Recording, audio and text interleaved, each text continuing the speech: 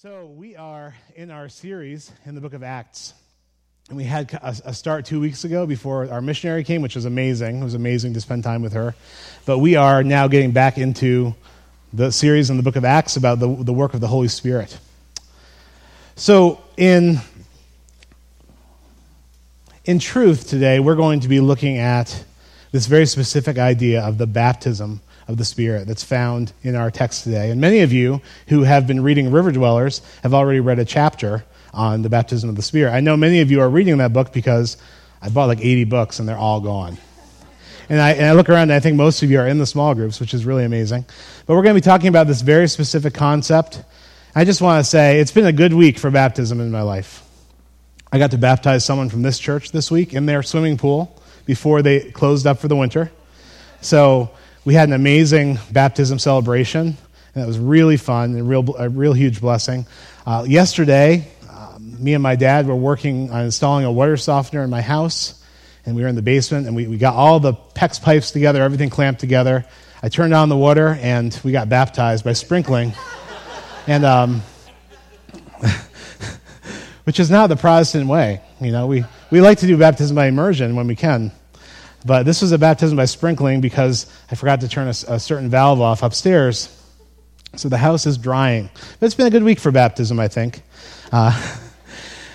As we get into the Scripture, I just want to open up in prayer and just surrender this to the Holy Spirit and His work. Heavenly Father, I thank you for this time that we are gathered as your body. I thank you for the testimony and encouragement we've heard. I thank you for Aaron and the dedication. I just pray today that your word would go forth in power and that we would hear from you and that we would expect from you what you want to give us, and we would believe and trust in you. In Jesus' name, amen. So last time we talked about everything that came before the book of Acts, and we even touched on the book of Acts a little bit, but we heard about Jesus' last days on earth in the end of Luke 24. And what Jesus said at the end of Luke 24 was, I'm going to send you what my Father has promised, but stay in the city until you have been clothed with power from on high. So this is the last thing that Jesus shared with his disciples. I'm going to send you what my Father has promised. Go to the city and wait for it. Wait till you're clothed with the power from on high. And then Jesus ascended into heaven. And then we pick it up in Acts 1, 1-8. So if you have a Bible, you can turn to Acts 1, 1-8. In my former book, Theophilus, I wrote about all that Jesus began to do and teach until the day he was taken up to heaven, after giving instructions through the Holy Spirit to the apostles he had chosen. After his suffering, he presented himself to them and gave many convincing proofs that he was alive. He appeared to them over a period of 40 days and spoke about the kingdom of God. On one occasion, while he was eating with them, he gave them this command. And here it is again. Do not leave Jerusalem, but wait for the gift my Father promised, which you have heard me speak about. For John baptized with water, but in a few days you will be baptized with the Holy Spirit. So now the gift is identified as the Holy Spirit. Then they gathered around him and asked him, Lord, are you at this time going to restore the kingdom to Israel? And he said to them, it's not for you to know the times or dates the Father has set by his own authority, but you will receive power when the Holy Spirit comes on you. And you will be my witnesses in Jerusalem and in all Judea and Samaria and to the ends of the earth. After he said this, he was taken up before their very eyes, and a cloud hid him from their sight. The thing that is so interesting to me about this passage is, of course, in Acts 1, where it says this phrase, in my former book, I wrote about all that Jesus began to do and teach until the day he was taken up to heaven. That's fascinating because Jesus had just begun to do things and teach things during his earthly ministry, but it was somehow going to continue. But then Jesus left. And so that's fascinating. Luke is very careful with his words. He says, in my former book, I told you about all that Jesus began to do and to teach until the day he was taken up to heaven, implying there's something more to come. And then what it says is the Holy Spirit descends on the people. So the amazing thing about this statement is that this is the sequel to Jesus' life. This is the kingdom of God coming to earth. The Holy Spirit is Jesus himself, Jesus' Spirit, coming to indwell believers. And through the Spirit's work in believers' lives, Jesus will continue to do and teach in the world that we live in right now. In fact, not only in the book of Acts, but now in our present day and throughout human history, from the time that Jesus ascended to the time when Jesus will come back and the end of the age comes, Jesus is continuing to do things and teach things in this world through the people that are filled with his Holy Spirit. It's a really fascinating and inspiring thought that Jesus is going to do this. That he wants to fill each believer with himself and then do his works through them for the world. So this is the Acts of Jesus, part 2. I want to read from Ephesians 3:16-19. And this is a passage that speaks about the work of the Spirit in our lives. He says, I pray that out of God's glorious riches, that God may strengthen you with power through his Spirit in your inner being, so that Christ may dwell in your hearts through faith. And I pray that you, being rooted and established in love, may have power together with all the Lord's holy people to grasp how wide and long and high and deep is the love of Christ, and to know this love which surpasses knowledge, so that you may be filled to all the measure of all the fullness of God. Filled to all the measure of the fullness of God is how it's describing this idea of being filled with the Spirit. That's an amazing scripture. It's an amazing scripture. And this is very much this idea of being filled to all the fullness of God. It's saying it's for all believers. Paul is actually praying for all believers in this section that they would have this experience of being filled to all the measure of the fullness of God. And this brings me back to Acts 1, where it says, in verse 4, do not leave Jerusalem, but wait for the gift my Father promised, which you have heard me speak about. For John baptized with water, but in a few days you will be baptized with the Holy Spirit. This word, baptized, comes from the Greek word baptismo, which means immersed. It can mean to wash. It can mean to initiate someone. But in the context of this passage, talking about power, what it means is to cause someone to have a highly significant religious experience, meaning an experience of all the fullness of God, like we read about in Ephesians 3:16-19. This baptism of the Spirit is meant to be a powerful immersion in God that allows us to be filled to all the measure and fullness of God. I wanted to share a little bit of my own story with you as I've journeyed on this walk with God. I came to Christ when I was 17, and it was a very significant experience for me when I came to Christ because I was feeling very much in a dark place, very much weighed down in my life, borderline depressed, feeling that I couldn't come to God. And then one day I heard the gospel, the real, full gospel about Jesus Christ paying for my sins and making a way to the Father for me to come to the Father. And I'm telling you, I might have heard that message before, but I had never experienced it before.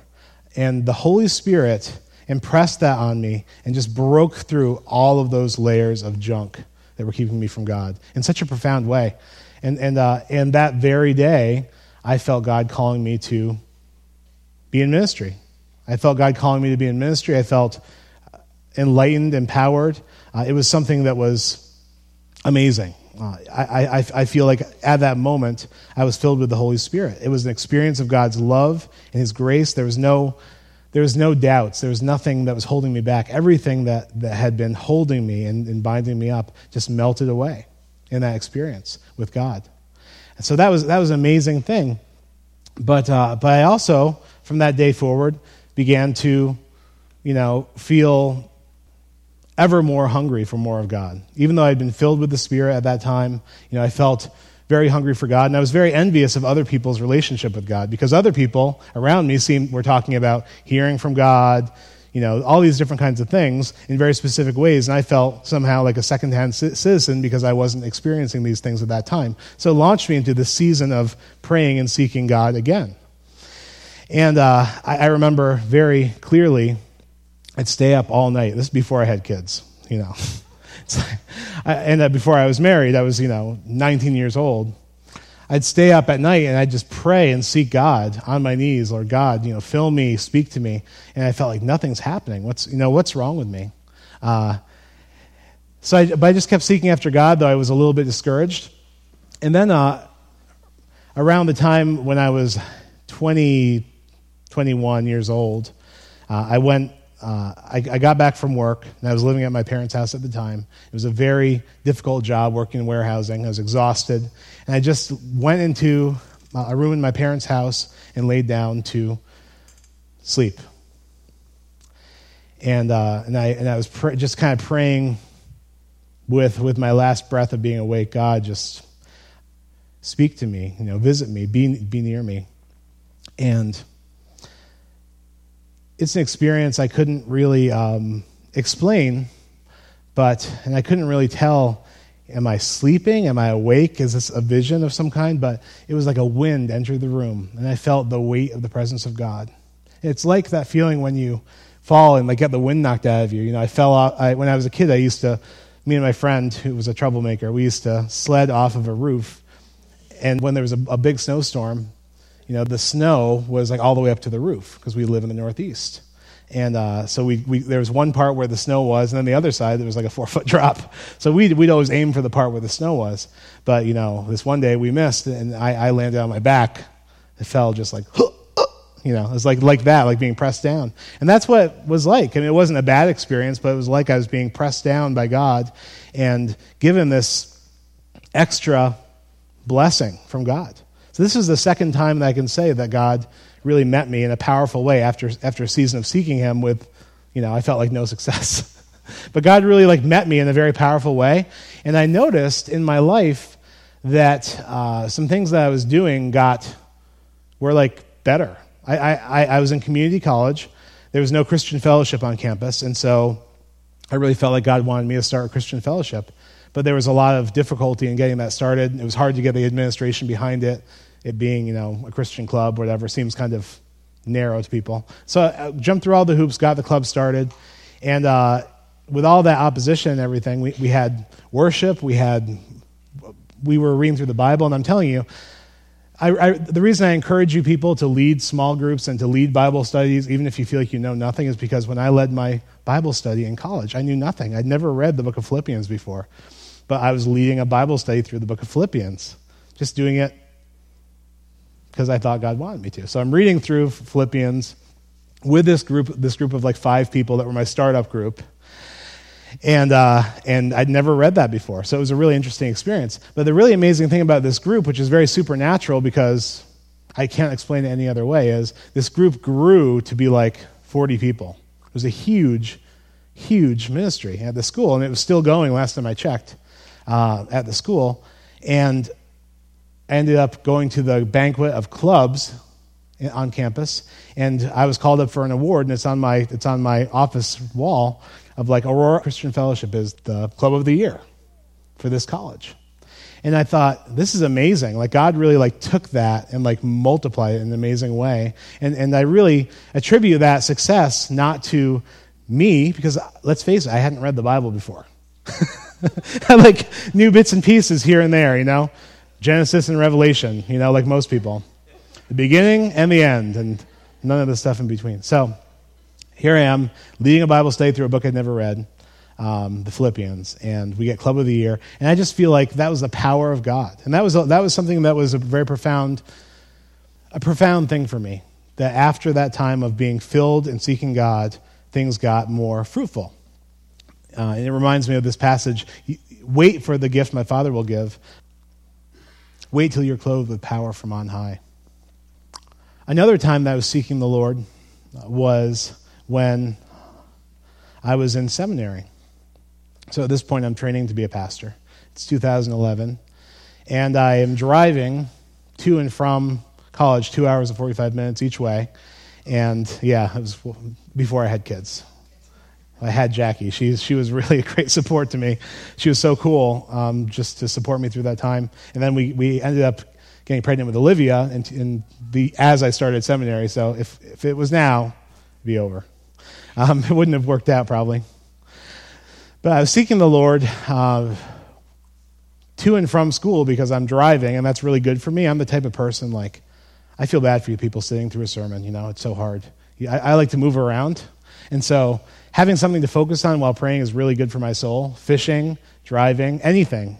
Something to get me, it helps me to pray. So I'm praying, seeking the Lord. I turn on my street, and Jackie was not in town at the time. But I just became overcome with the love of the Father. And I just pulled over my car. I called Pastor Mark, and he didn't know what was going on.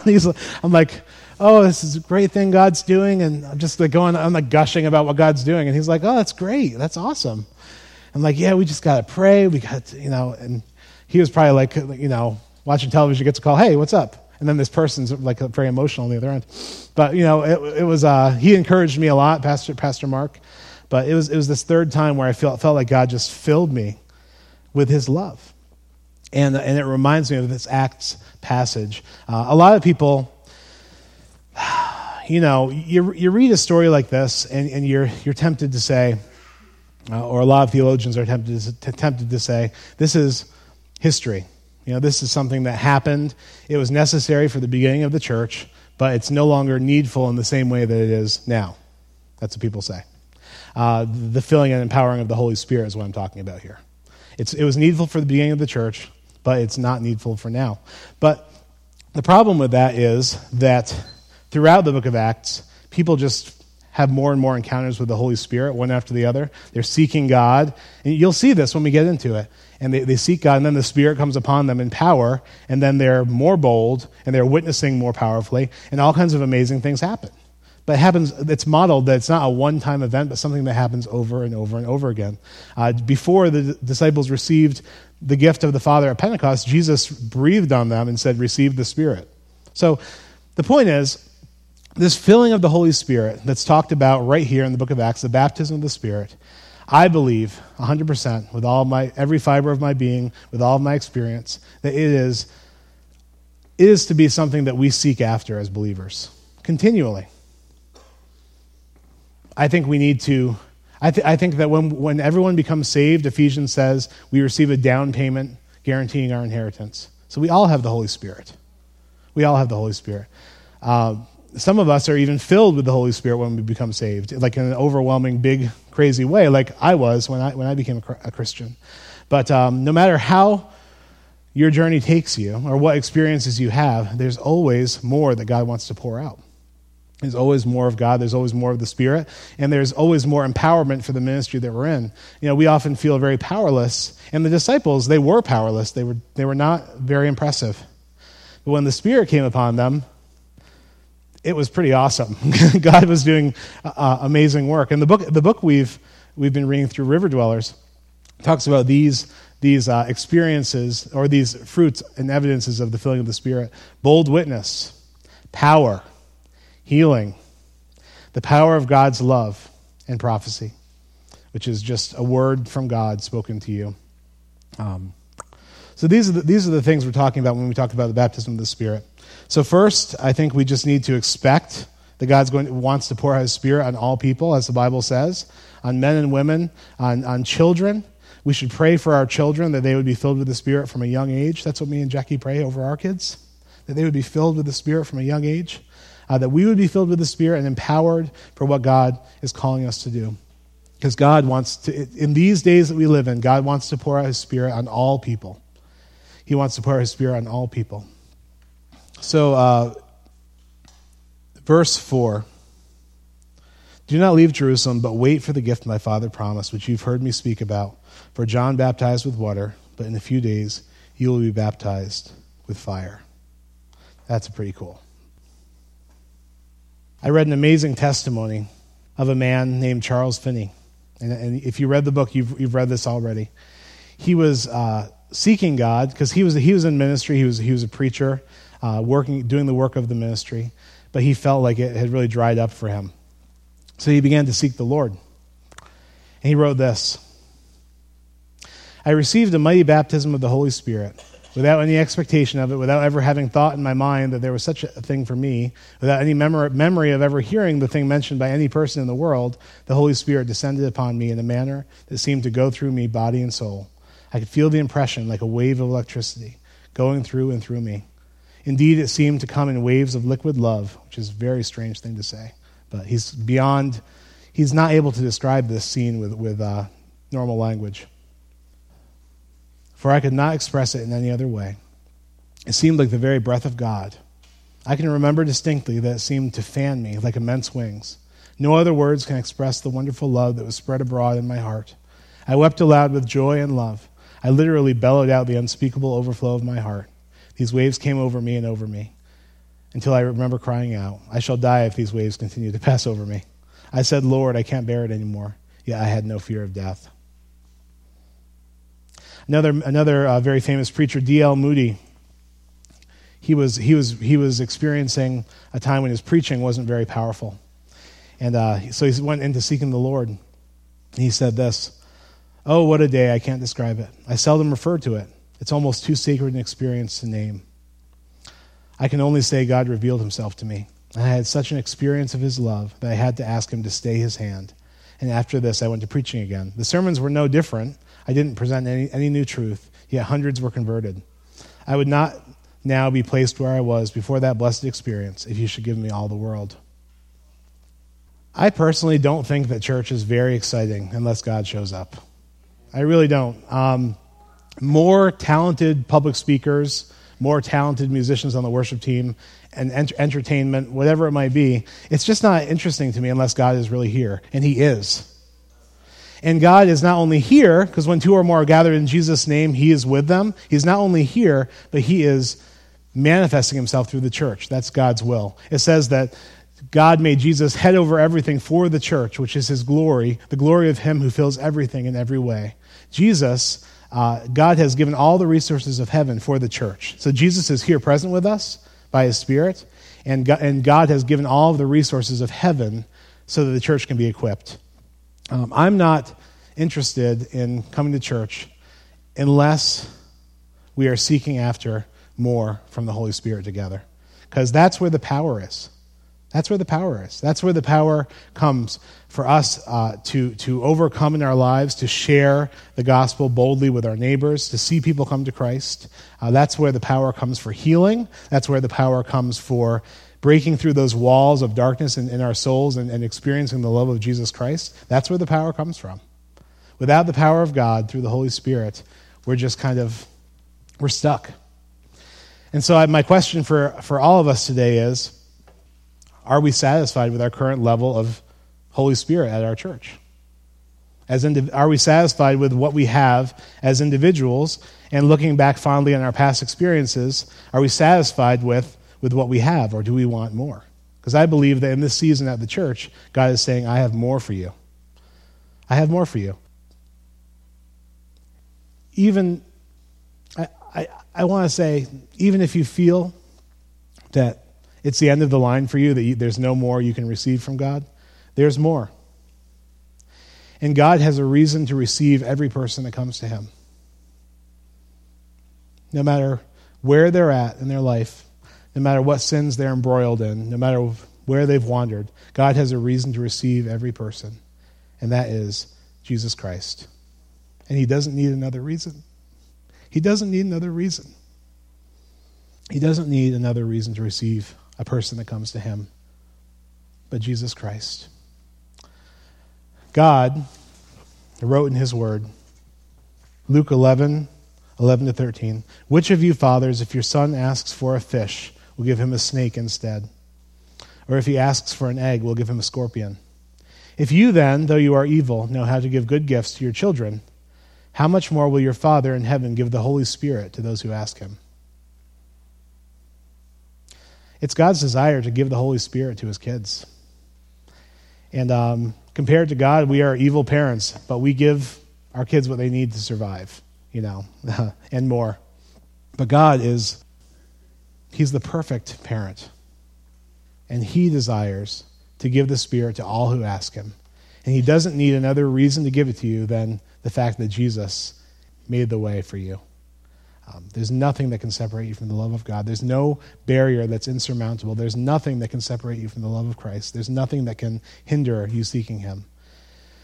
So this morning, I just ask you that question. Are you satisfied with your current level of God in your life? And every good Christian will say, no, of course not. But really, do you feel the hunger for more of God?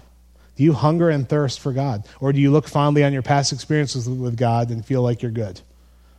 Because I think that we need to collectively get more hungry for God are more hungry for him in worship, more hungry for him in the preaching of the word, more hungry for him in our outreach events, more hungry for him in our families, in everything that we do.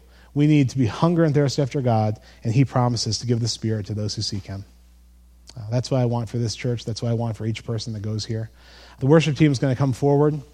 They're going to play some closing music for us to worship to.